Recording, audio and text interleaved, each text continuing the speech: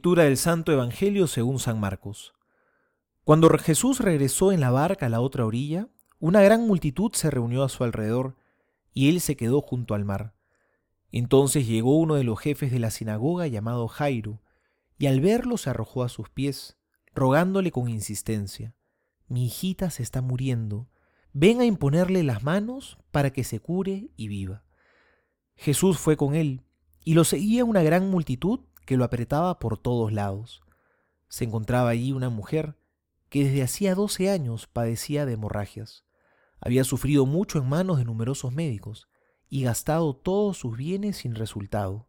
Al contrario, cada vez estaba peor. Como había oído hablar de Jesús, se le acercó por detrás entre la multitud y tocó su manto, porque pensaba: «Con solo tocar su manto quedaré curada».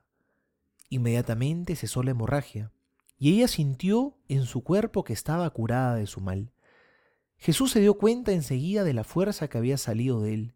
Se dio vuelta y, dirigiéndose a la multitud, preguntó: «¿Quién ha tocado mi manto?».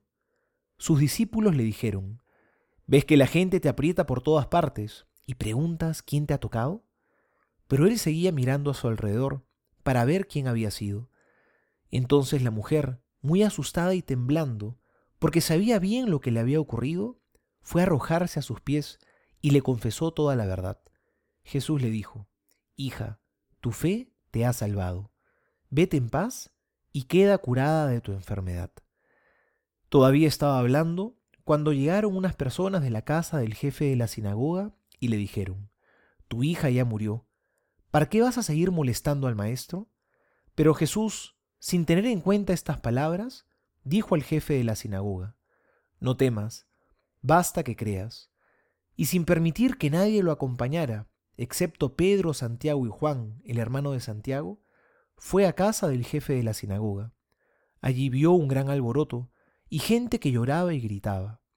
Al entrar les dijo: «¿Por qué se alborotan y lloran? La niña no está muerta, sino que duerme».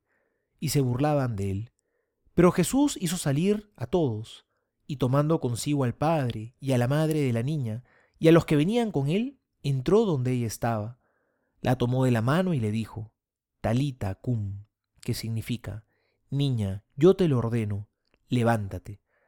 Enseguida la niña, que ya tenía 12 años, se levantó y comenzó a caminar. Ellos entonces se llenaron de asombro, y él les mandó insistentemente que nadie se enterara de lo sucedido. Después dijo que le dieran de comer. Palabra del Señor. Gloria a ti, Señor Jesús.